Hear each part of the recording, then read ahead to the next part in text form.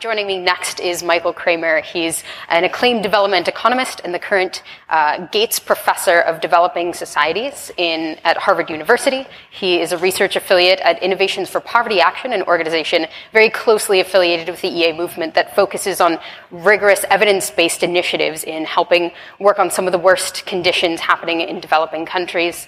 He's a Giving What We Can member, and he's founded a program to help graduate students explore firsthand the kinds of problems that they so often work with in a hypothetical or policy space. So without further ado, take the stage.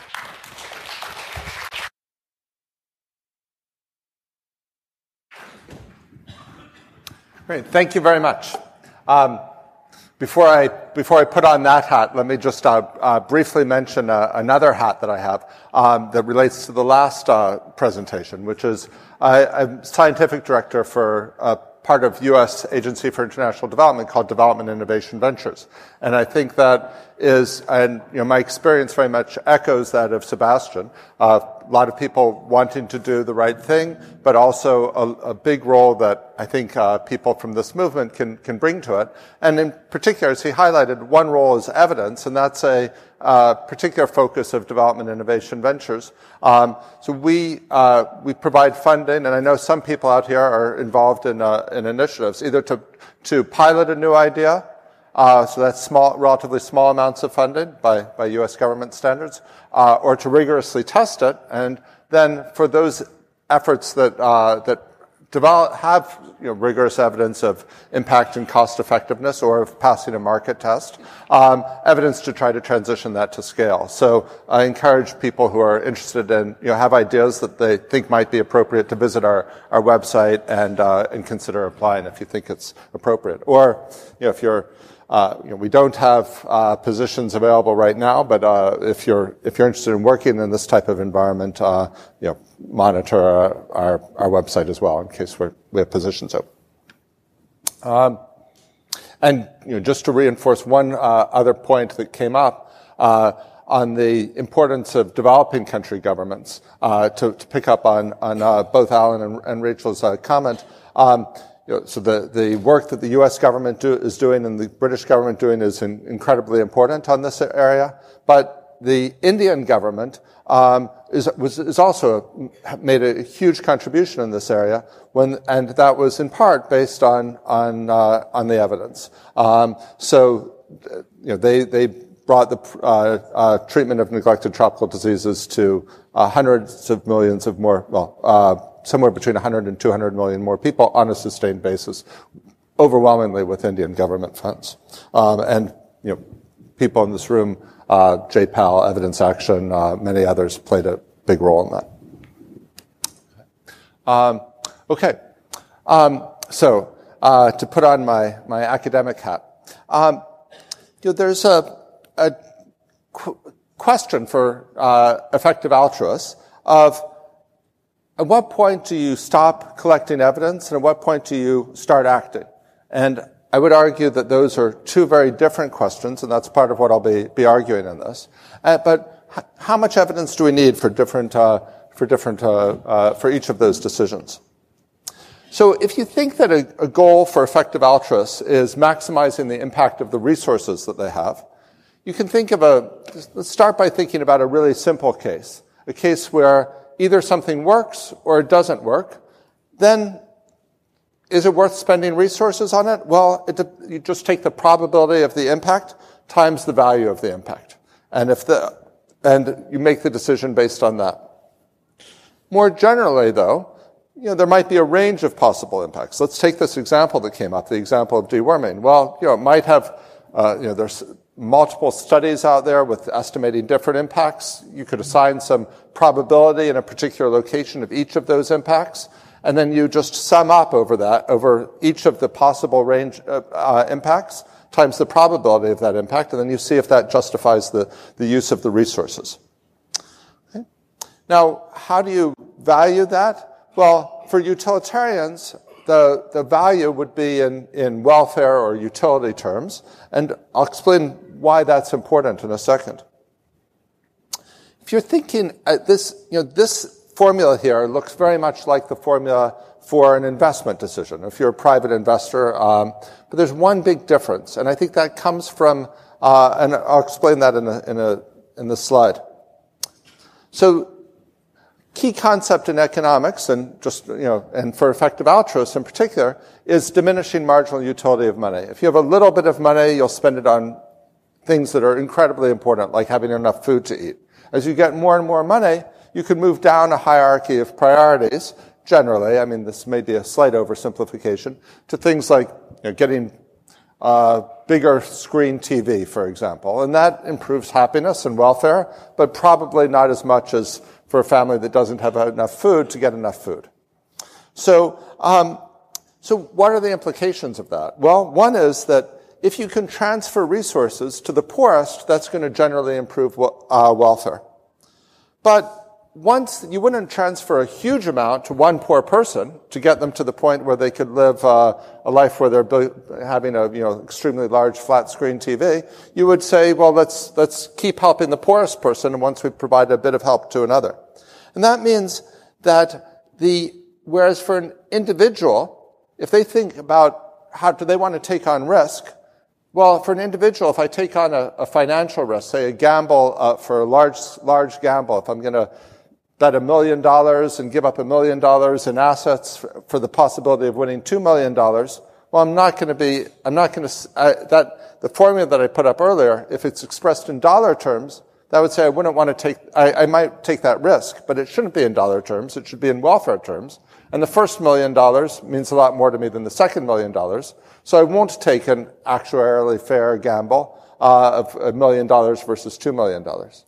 On the other hand, if you're thinking about a situation as an effective altruist and transfers, well, there it's quite different because you're not going to be moving down that curve of diminishing marginal utility very far. A 50% chance of getting a $10 per person benefit for 100 people is roughly equivalent to a 100% chance of reaching 50 people, or a $100 chance of a 100% chance of $5 benefit per person. So these are all roughly, because people's lives, even poor people's lives, their overall lifetime income is not going to be that affected by, it'll be better off, but it's not going to, the diminishing marginal utility won't really hit that level. So that's a second, an implication of basic economic theory for effective altruists, and I'll come back to that in a second on this question of evidence. One other implication of diminishing marginal utility is that if you're thinking about how to spend your money and how to give away your money, there's a big cost for waiting. Why? Because the world is, right now, poverty is diminishing at a rapid rate. There's huge economic growth in many low-income countries. And that means that spending your money now while people are still poor has an advantage over waiting. And obviously you can earn some money in the bank by keeping your money in the bank, but the interest rate probably won't make up for that. Okay.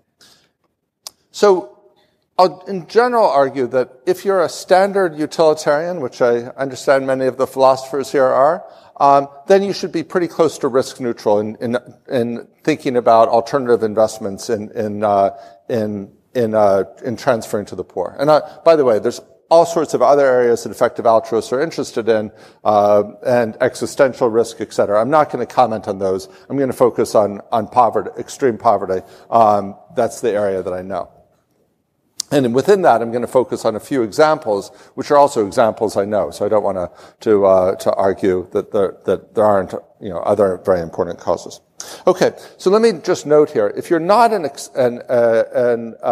utilitarian, maybe you have some other approach and you care a lot about, you really don't like risk, or you really don't like ambiguity, which some people distinguish from risk.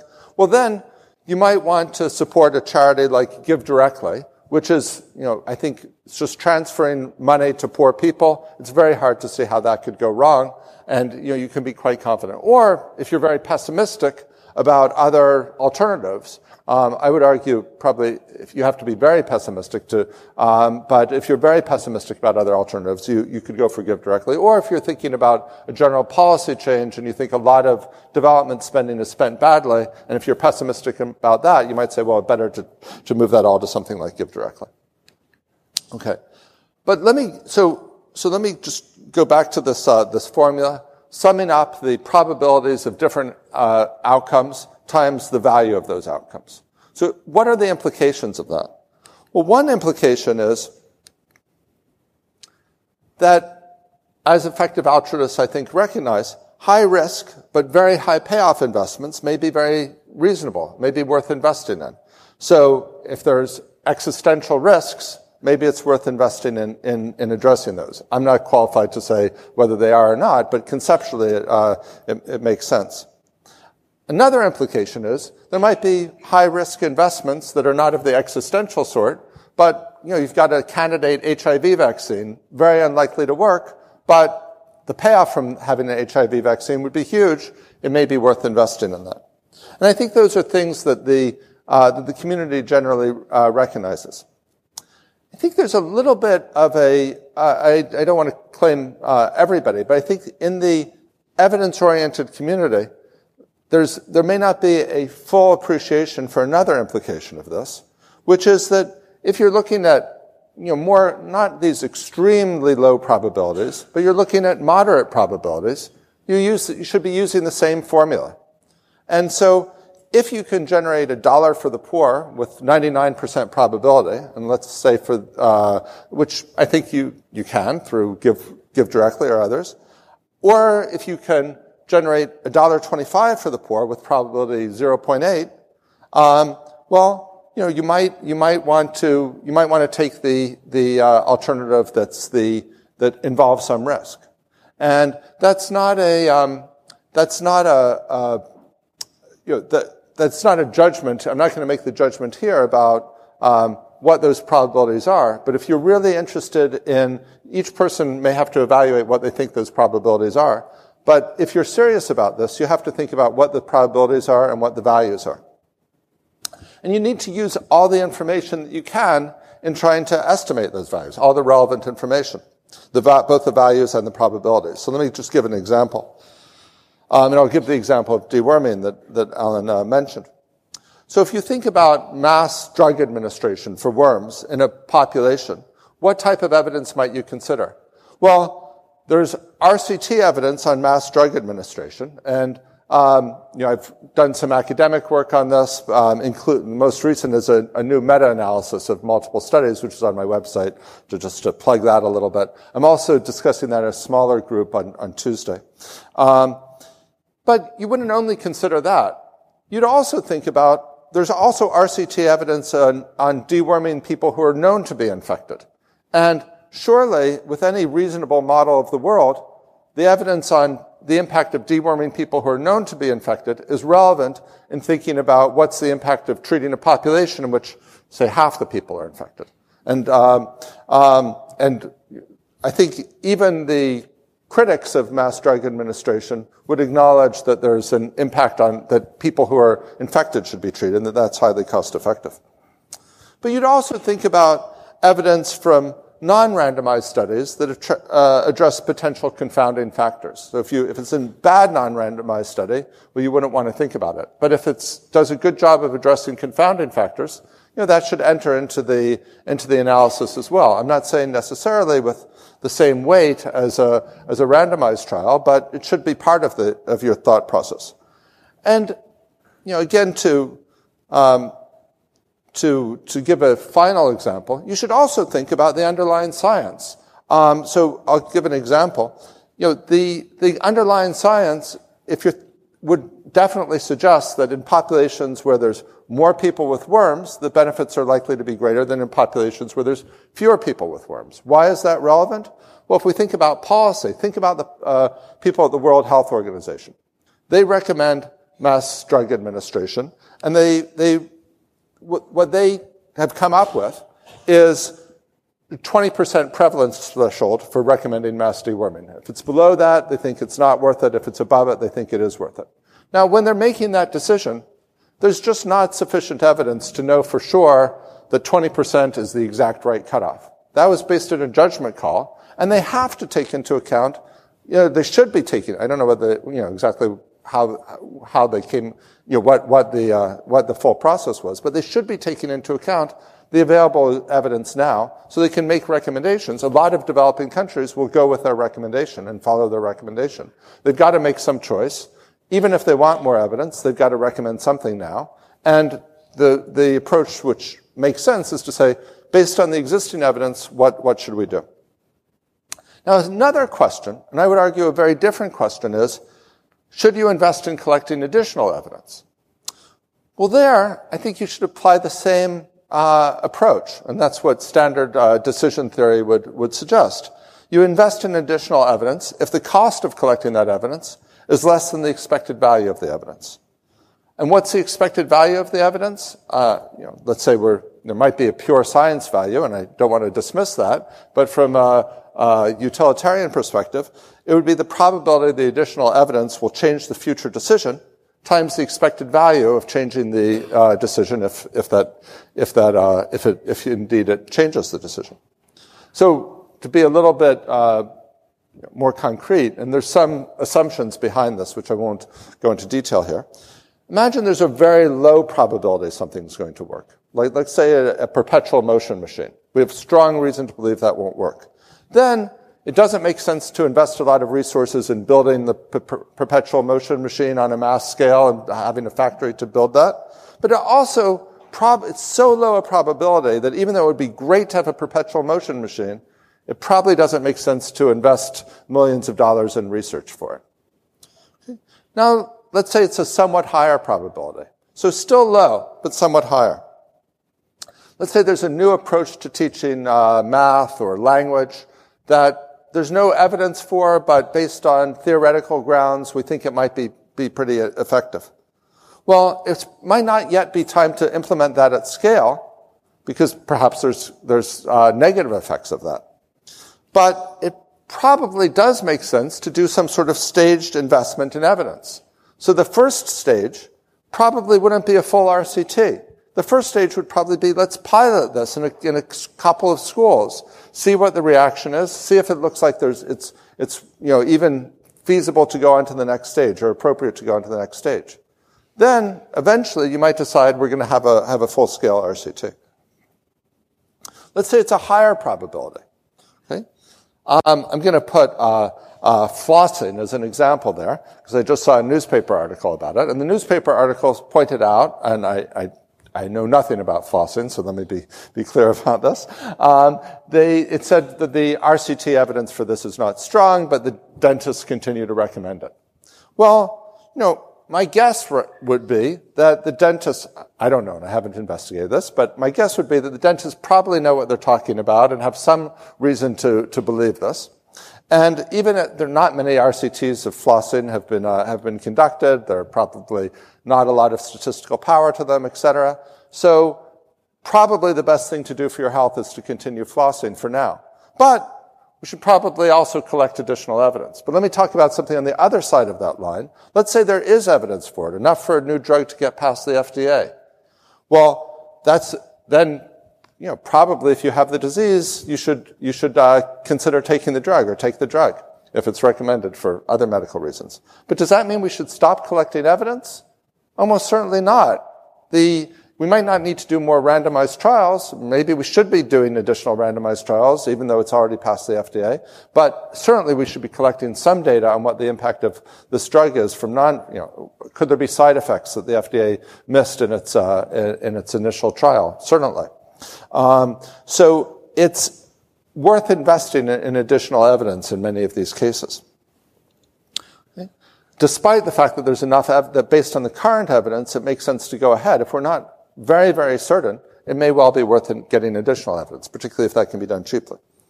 If there's a super high probability of something, and if it's costly enough to do tests, then it's no longer worth collecting more evidence. Okay. And what are the cutoffs? I use these vague terms of extremely low, high, extremely high. Well, the cutoffs will depend on the cost of the evidence collection. In particular, to be technical, they'll depend on the option values associated with the stage of experimentation. So in some cases, you might be able to experiment very cheaply to get it, and then you have to think, well, what's the chance it's going to pass this stage? If it passes this stage, what's the chance of going on, that it'll pass the next stage, et cetera. Let me contrast this whole approach with one which I think is common in some communities, and while I think it's less common in the effective altruism community, I don't think it's entirely absent. And that's one that sort of artificially discretizes these continuous probabilities into two areas. An area where something is unproven, and we say, well, we can't invest in it because it's unproven, and we keep doing more research while it's still in the unproven category. And then there's a sort of black and white transition to another category where it's proven and you stop doing research. And that's not what would come out of a decision theory approach. You would have different cutoffs for when you implement something. You'd act now based on the best available evidence, but you would continue to collect additional evidence as long as enough residual uncertainty remains that there's a chance you're going to change your mind. And that, I think, is an appropriate approach. There's some, on the technical side, what are some implications for how we analyze evidence? So I think where possible, we should use a Bayesian approach. And that can be hard to do, but I think it's worth the effort.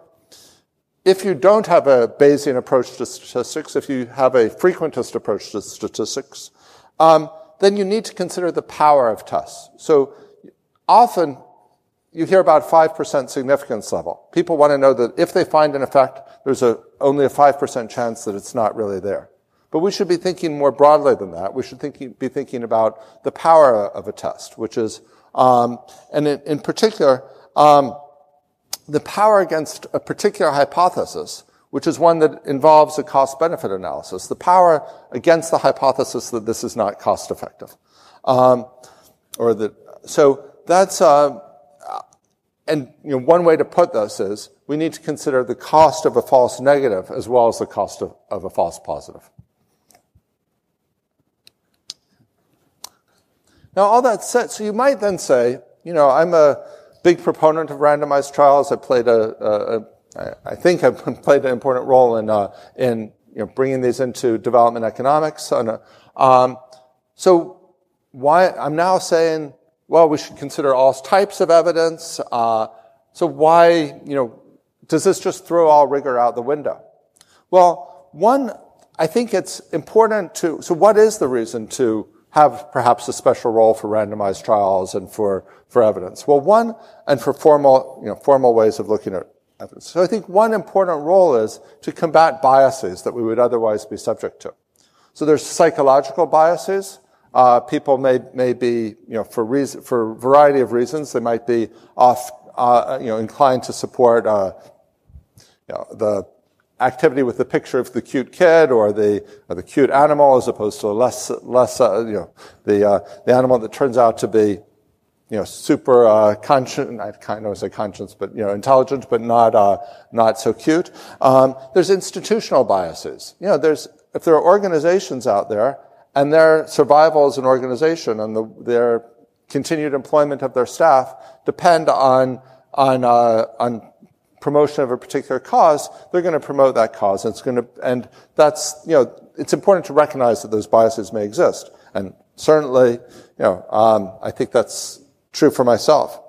And I think what can be particularly pernicious about these biases in the development space is that there's a competitive market for donor funds, and people are competing. And how do they compete?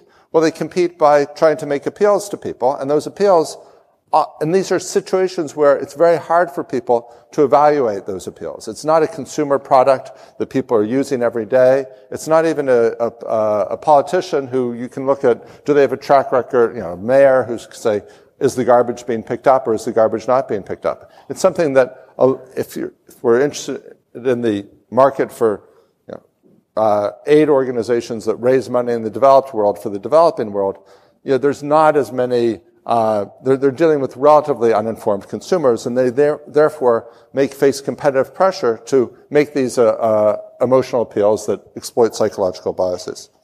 So it does make sense to have some procedural safeguards. And so I think that's one of the reasons, as well as the fact that you just get better evidence for it, to put some special weight on randomized trials, for example. But it's important to recognize that, that's the reason, that's one reason to have these, and that, but that the fundamental decision should be made based on the full set of evidence, which, the better evidence should get weighted more highly, but in some cases, we just don't have the better evidence. It's very hard to do a randomized trial. We'll never have a randomized trial in Brexit, for example, but, you should go with your best available information. It's also important to recognize that there's a cost of delay.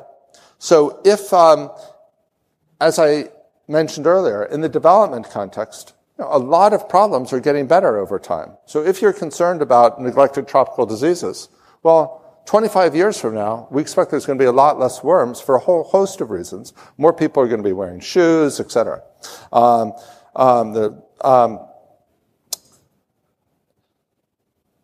it's finally important to recognize that if you wind up going with the safe alternative, the thing with a 0.99 probability of a return of 1 versus the thing with a 70% probability of a return of 10, you're potentially giving up a lot of welfare. Okay. Let me just talk about a particular case. Diarrheal disease is a major killer of children in the developing world. The NGO Evidence Action is providing water treatment to millions of people through chlorine dispensers. It's extremely cheap. Chlorine's, a bottle of bleach has enough that you buy at the drugstore has enough chlorine in it to treat 70,000 households. So it's very, very cheap. So the estimated cost per life saved or dali saved is quite low. And what's more, a substantial fraction of that cost is covered by carbon credits. So that implies that the, many-fold return on investment with the conventional valuation of DALIs. So I don't want to, this number I'm just putting out for illustrative purposes. I don't want to, need to do more work to try and come up with this. But, perhaps something on the 10-to-1, scale. Okay. Now, what's the evidence on this case? So we know for sure, so let me start with the non-randomized trial evidence. Chlorine kills bacteria that cause the key types of diarrheal disease. There's historical evidence from as U.S. cities introduced water treatment, you see reductions in mortality that are very closely timed with the introduction of water treatment. There's RCT evidence as well on the impact of cleaner water. There's many RCT studies on the effect of chlorination, suggesting that it reduces mothers reporting, or not suggesting, finding that mothers report child diarrhea went down considerably. But I don't want to claim there's no uncertainty. There is uncertainty. One of the reasons, there are many reasons for it, but let me focus on one. There could be reporting bias. Maybe the mothers who are in the treatment group are reporting a fall in diarrhea, but there wasn't really a fall in diarrhea, or not as big as was suggested. One thing you could theoretically do would be to have blinded trials. But turns out there's just very few of them, and the results are pretty inconclusive. They're often conducted in places with very low diarrhea rates, so it makes there's very low, like 1 or 2%, so it's very hard to have statistical power. There's confounding with other interventions. And so then you have to think, okay, maybe the complete gold standard blinded trial isn't there, but we do have a bunch of RCTs. You have to think to yourself, well, how big do we think the reporting bias is, and what direction does it go? And I've got a slide sort of pointing out that it's almost as, the reporting bias could go either way. The reporting bias could easily lead to an underestimate of the treatment effect, or it could lead to an overestimate of the treatment effect. Standard theories of reporting, and there are theories and evidence on reporting bias, and, they could go in both directions. So, let me skip this slide given the time. So what should you do? Well, you should think about, let's adjust for this reporting bias by the mothers. There are other concerns. The mapping from diarrhea to mortality. I'm biased on this. I was involved in, research on this topic. I've been involved in multiple things and some of them I get convinced by, some of them I don't, so I would argue that somewhat limits the bias, but I'm definitely, I've written on this, so I may have a bias on this.